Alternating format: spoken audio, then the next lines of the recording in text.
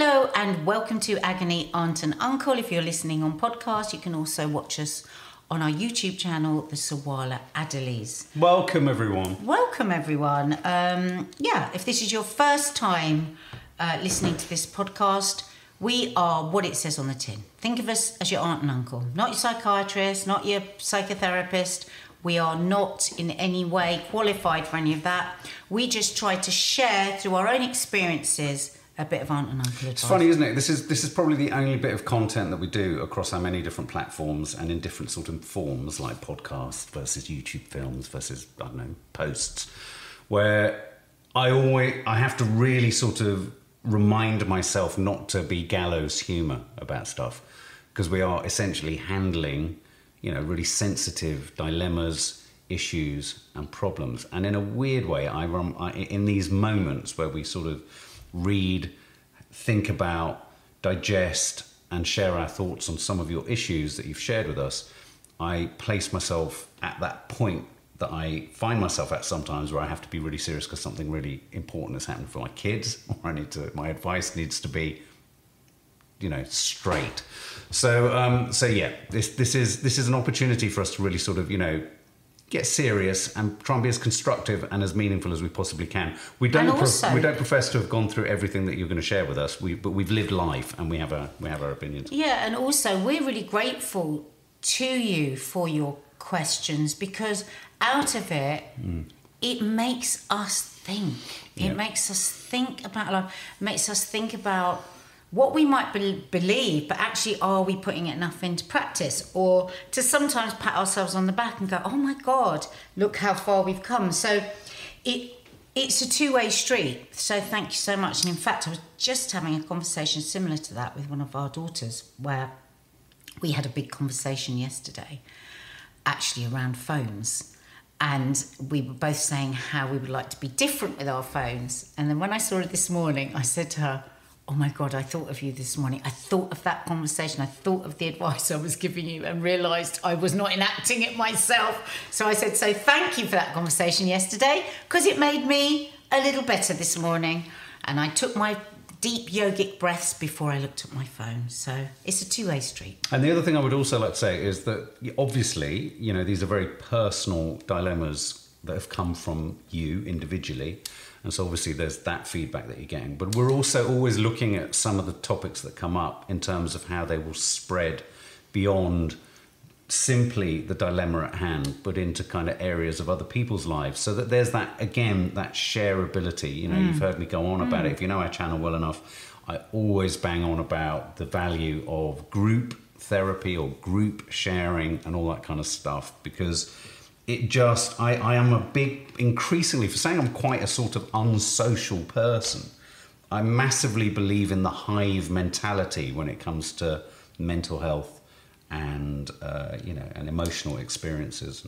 And something that we've really learnt through Mark's sobriety and going to AA, and you know, one of the things that they say in the fellowship is, look for the similarities, not the differences. So you might hear a problem and think, oh God, this is a problem about blah, blah, blah. This will have no relevance to me. But there might be something in there that you could transport to something else that's going on in your lives. It's interesting you should say that, because sometimes obviously when we post these things up for, you know, Apple Podcasts, Spotify, YouTube, what have you, you know, you're encouraged, you obviously create a title, and it's called Agony Aunt and Uncle. And that's an interesting point you make there, because sometimes I feel when me and Michelle are arriving at the titles for these, that the specifics of some of the issues that come up, you feel, oh, that doesn't encapsulate the breadth of the conversation we might have had. So there are times where I'm sort of thinking, maybe we shouldn't actually put what each one's about, and people should just come and have a listen, because that's you'd a good be surprised. idea. Maybe we should just put, look for the similarities, not the differences in these problems. Absolutely. So maybe this won't have a title.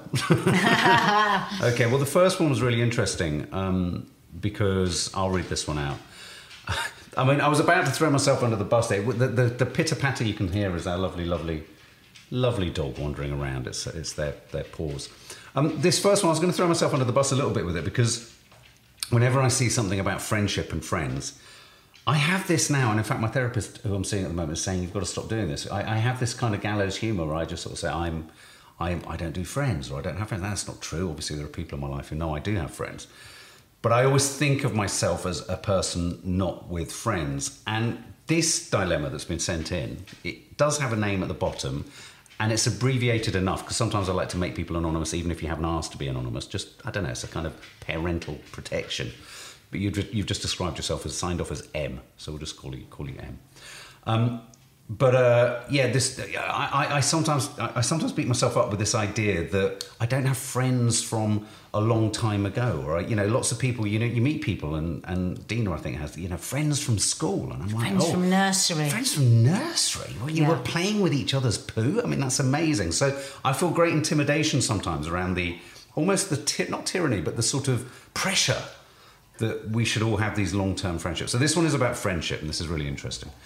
And that is now our dog drinking water in the background. So apologies. She's doing her routine. She's having a great time. She's doing her ablutions. Yes, her time for her ablutions. Okay, so hi Mark and Ads. I've been going through a sudden breakup with my best friend. We met at school at 15, now 25. Instantly became friends, and as an only child, she became like a sister to me. She came on holidays with my family. We went away together with each other's boyfriends, etc. Out of the blue, after she ignored a number of my messages, she's always been bad at it, so I didn't overthink it too much. She sent me a long text saying we were no longer friends and that I don't enrich her life anymore. Oh my God. Brutal. And a list of other things, none of which came down to an exact reason. I understand people drift apart, but genuinely never thought there would be a sudden break with her. Our mutual friends have all told me how confused they are by her actions, and others, including my boyfriend, have pointed out that she took on a patronising tone in her message and throughout our friendship, and that perhaps she was unhappy with how our lives had changed in our 20s, in that I didn't look up to her so much anymore and had found my own independence and voiced my own opinions when they were different to hers. I now live in London, work in the city in my dream job, have my own hobbies and friends, and despite all of this, I still really miss her and feel incredibly hurt and feel like I'm grieving. But going through a friend breakup isn't seen by others as the same as a normal breakup or a death. Do you have any tips on how to move on? I'd love to be able to look back and have the happy memories without feeling bitter or overthinking if I did something wrong. I also can't help but worry about her mental health, but no longer have the energy or ability to help her out, as that's no longer my job. Love to you both. Wow. Can I say, first of all, wow, I feel so sorry for your friend, Em. Because it sounds to me like she couldn't bear your growth. Yeah. And we were talking about this word the other day on Coffee Moaning, compersion. We've just learnt this word. It's actually used in polyamorous relationships, but compersion is the joy that you feel for somebody else that has no impact. It doesn't come vicariously through you because it's going to give you this and that. It's just the pure unadulterated joy. As a family, we were watching the other day First Dates, one of those, and there was this couple and they were so adorable to each other, and I looked around the room and all of us were just beaming at this story like it was our child. And I said to all of you, didn't I? I said, this is it. This is compersion. This is the secret to a joyful life, is to absolutely bathe in the glory of those that you love. Wow, she's moved on. Well, wow, she's got this thing. Oh, this is a bit tricky. She was used to everything I said, but you know what? Good for her that she's rising up and she's able to speak up for herself. That would be the ideal situation that your friend would be in now. And also, if she could be really honest and say things like, do you know what? When I actually think about it, I'm actually struggling with the fact that I'm not the boss in this relationship anymore. Because from the sounds of you, that is something you would respond to. And there was another programme we were watching last night, and somebody just said something so honest, didn't she? She said, yeah, I'm going to admit I really fancied this guy. I made a bit of a fool of myself, but it's because I really fancied him. And as a family, we all went, oh my God, how attractive that she told the truth there about herself. If your friend had been able to tell you the truth of where she was going with your friendship would have been enriched to another level. You would have got to the intimacy of a friendship. You know, it's like intimacy people just tend to think of as sex. But intimacy within your relationships is about you being able to share everything unashamedly. Yeah. So you both have kids, and your kid is a bloody nightmare, and you can't tell anyone else because they'll judge you, but you can tell that friend because you know they're going to just be, right, okay, roll the sleeves up, what can we do? What conversation can we have about this? And that's how a relationship that's going to continue on, I think it's the only way that it has value is if you are continuing on, joyful for each other, able to share the bad times and the fears as well as the good times, never having to hide your light under a bushel so that your friend feels better.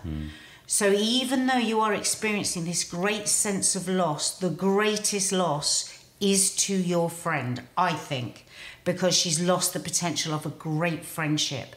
It's just so beautiful what you said. I wish she could read this and hear this. I wish. Because the fact that you say she's done all of these things, but you miss her and you're grieving. You love her. You love her.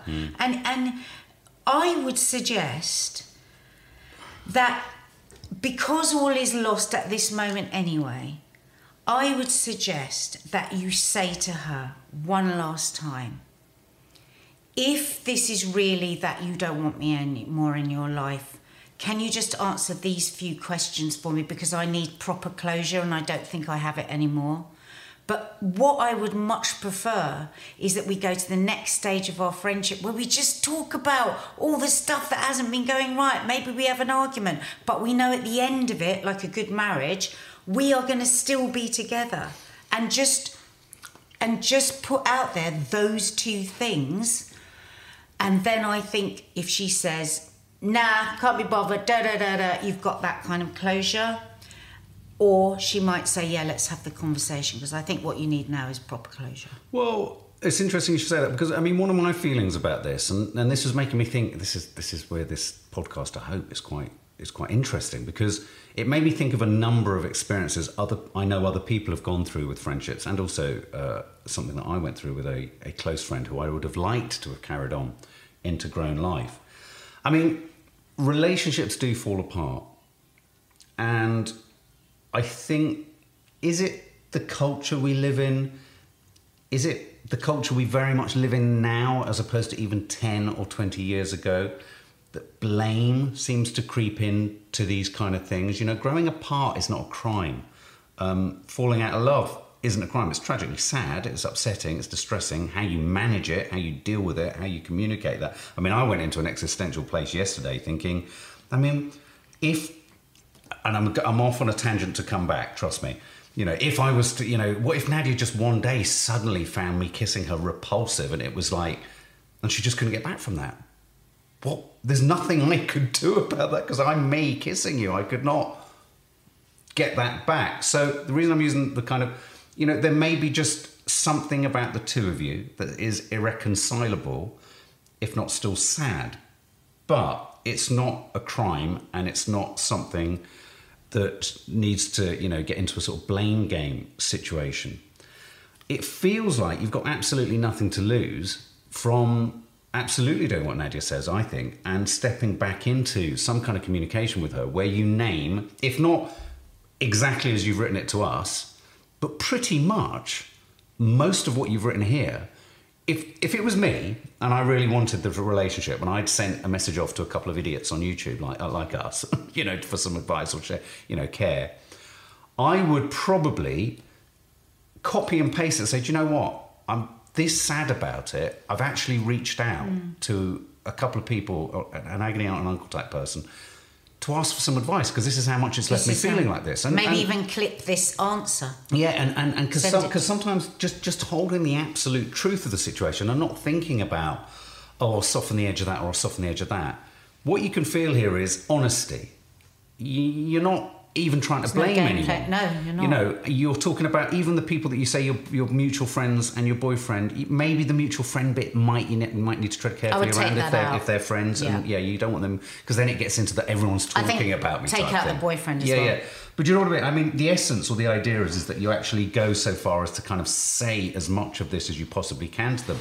I can think of someone I know who had a relationship or a friendship with someone from a very young age at school, all the way up until they were about 35, 40, and it stopped dead at the point that they had children. And the person clearly couldn't relate to or be happy for or contend with or accept or even acknowledge that their friend of however many years had children, because what was they were acknowledging in that was that they'd moved on. And I think the flip side of this is, I think that might be something you can do if you're wanting to rescue this relationship. If you're wanting to work out how to cope with the end of this relationship, I think something that you have to accept, and we have had to accept this in our lives, in other friends' lives, sometimes the way you live your life, the relationship you're in, the family you found for yourself, the job you do, the lifestyle you lead, the opinions you share, like you make a strong point there about the opinions that are different to hers. Some people just can't, it's too painful for some people to see that you don't need them in the way that you used to need them. To evolve. So, you know, it's not that you don't want the friendship, but she somewhere, or he somewhere, has possibly got the idea that unless it was like it was, this isn't the friendship I want. And perhaps that friendship back then was that the power balance was a bit different, and it was their opinions that prevailed, and it was them that was on the upper, and it was them who felt they, you know, and that's where that sort of control and all that kind of stuff. And unfortunately, you can't shift the dial on that if that person has gone to that place. And when I think of the friendship that I'm thinking of, I was really sad. It was really sad that the relationship had sort of did that, and it was doing that for a while before it completely sort of went in two different directions. But it very much happened at the point that I went to university, and then when I went to university, it was like I tried to re-establish it, but it just couldn't, because we'd moved into different worlds. So, you know, yeah, I mean, sometimes it's about making sure you've done everything you can to try and communicate your side of it. And then when you can't, acknowledging that actually, and I'm thinking this about someone very close to me, although it's really difficult to not have that sort of friendship or relationship with them, sometimes, although it can be tragically sad and very upsetting and distressing potentially, is that the kindest thing or the most friendliest thing you can do for your friend is to acknowledge that actually they are, in the longer term of their life, going to be happier, perhaps, you know, not having the friendship too. You know, sometimes the kindest thing you can give to someone is stepping back from a relationship that, for whatever reasons not of your making, is too painful for that person to cope with. And I'm going through that, and it's really tough, but it's sometimes necessary. I think it's just so sweet the way you say that you can't help worrying about her mental health. I mean, you know, your friend, maybe she's going through something, I don't know, but I just wish she would just listen to what a great friend she has in you. And on your question, how do I look back at happy memories without feeling bitter or overthinking? In my opinion, I think that's only time that will do that. When you've been hurt, you'll just learn to grow around it, because it is grief, like when you have a death, and it's never okay, that death, but you just grow around it, and I think that's what you're just going to have to wait for. Right, so we've never discussed anything around this before. I don't think we've even done this on how to stay married, and this is a huge question for a lot of couples. Right. So, how do I talk my partner into having another baby? Right. We have a 4-year-old little girl, and I'm ready to start trying for another, but my husband isn't. All of my friends have had small gaps in between their children, but I didn't want to pressure my husband, as he is the main source of income for us. I think 4 years old is long enough, but he doesn't. How can I talk him round without him feeling like he's being forced into it?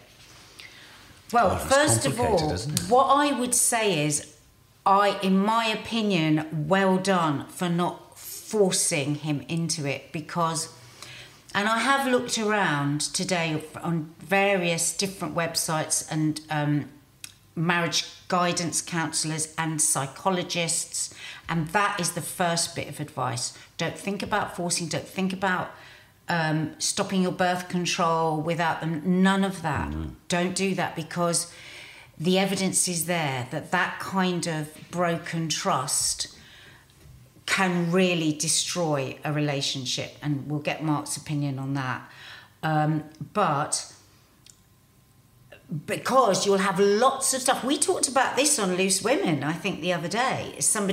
We showed a clip, or might have been on Coffee Moaning, of a woman that had surprised her husband. It was their 4th kid, and he didn't know she was getting pregnant. And she did this big surprise, this big reveal, and he was horrified and destroyed. But then, of course, there's always the happy ending to the story on social media. But in the end, she's our blessing, and we really love her.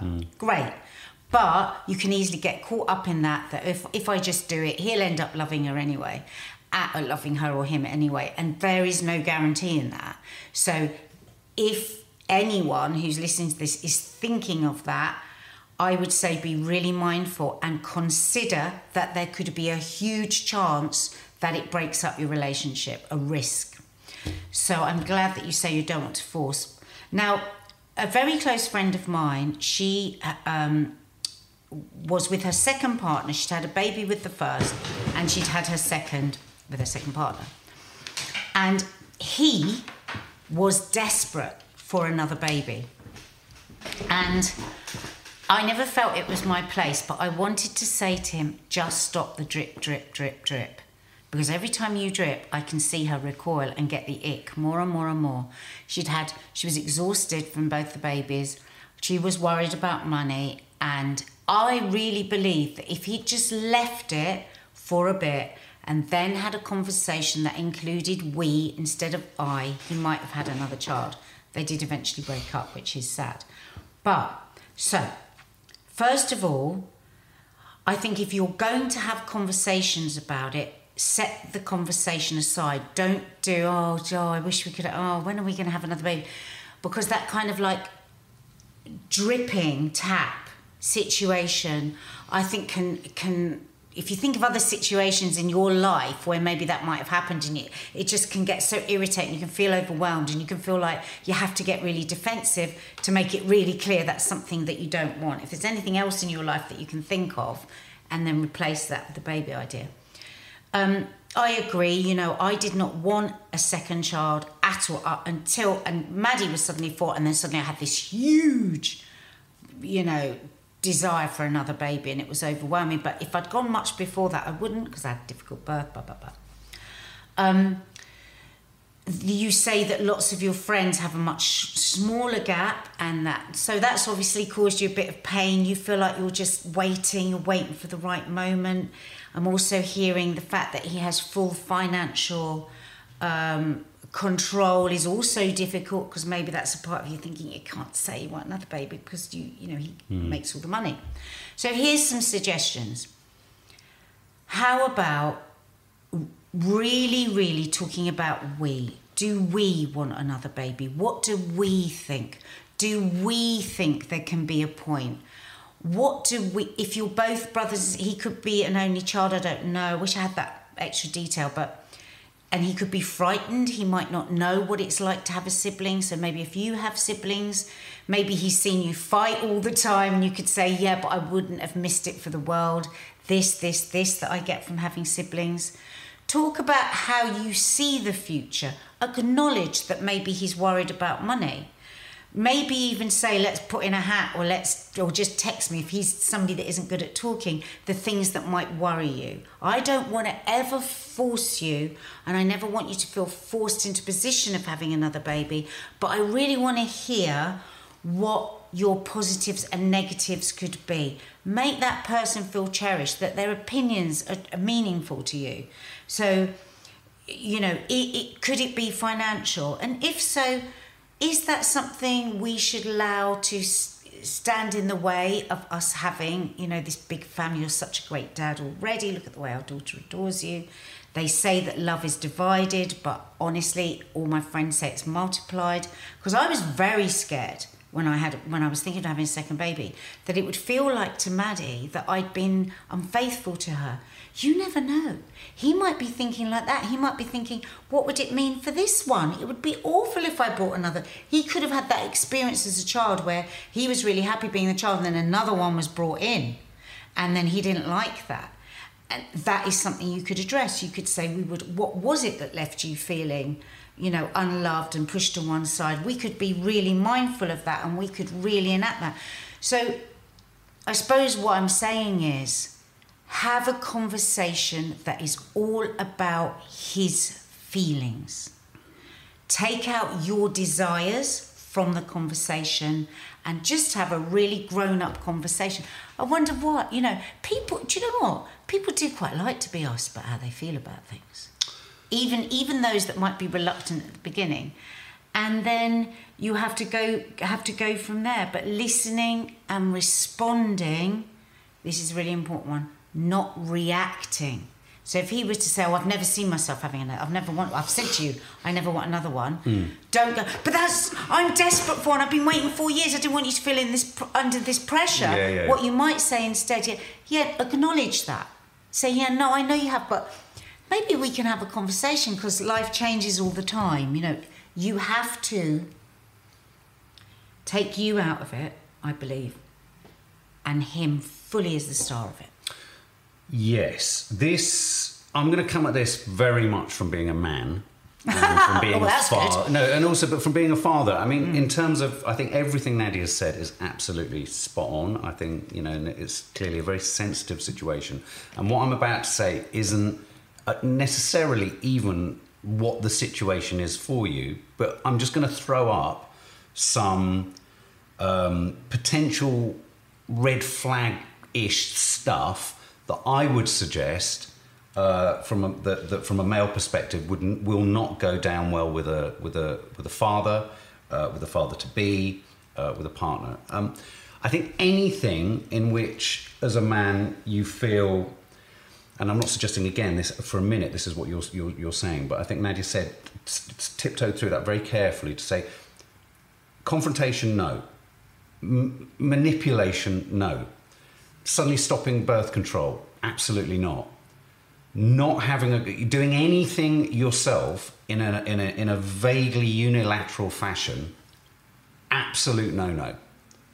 Absolute no-no. You can't move accidentally on purpose or pretend accidentally. Doesn't work, doesn't get there's no guarantee with that whatsoever.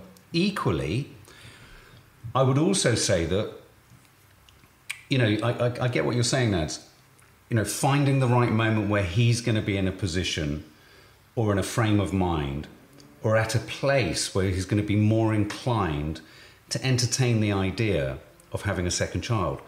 When I hear that as an idea, I also see that as quite, in and of itself, manipulative with a little m. It's kind of like waiting for a moment when he's going to be more inclined to want to agree with you. I think what you have to do in this, or I would recommend in this situation, if it was me, you will have, and I would have thought you must have talked about prior to having your first child, how many children you probably wanted, what your visions, what your ideas were of family, whether you would want those.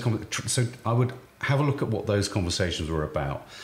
I think, like Nadia said, what was his background? If they were an only child, that could feature in it. Where is he at in terms of his relationship with this child? Is he close to this child? Because something that can sometimes creep in, I think, into making these decisions is that just because friends are having other children and just because other children have siblings doesn't necessarily mean it's something that should necessarily happen. It's about you asking the reasons why you want a second child as much as why he perhaps doesn't want a second child. That would be the question I'd ask is, well, why? Why do we want what is the purpose of having a second child? Is it to give our child company? Is it, if he's, as you say, sort of predominantly the income gatherer, if he's out and he's doing his things, and is it more for you to feel more a sense of company within what feels like, a two-person family a lot of the time, which in and of itself isn't a bad thing, or nor something not to understand. But that's, it's worth asking the question, is that for the right reasons? And I hear, I could see that you're saying that, friends have had children with similar age gaps, or that 4 years is, and I mean, my take on that would be just because someone else has done it in that period of time doesn't mean that we have to do it in that same period of time. And I think it really is but about... she's left it double the time is what she's saying. Yeah. No, I get that. But maybe 6... There's no hard and fast rule. There are no regulations. There are no rules to it. I think sometimes when having children, it's really important to ask the questions, why do we want them? And being fearsomely honest about that. And then why do we not want them? And equally being fearsomely honest. I think we sometimes can trip into thinking the wanting and having of a baby is the correct route, and the not having the baby is the one that needs to be kind of reconfigured and re-steered. And I just think... And if your child is 4, then she's going off to school, and are you... Like Mark says, is it really that you want another baby, or are you frightened about what you're going to do?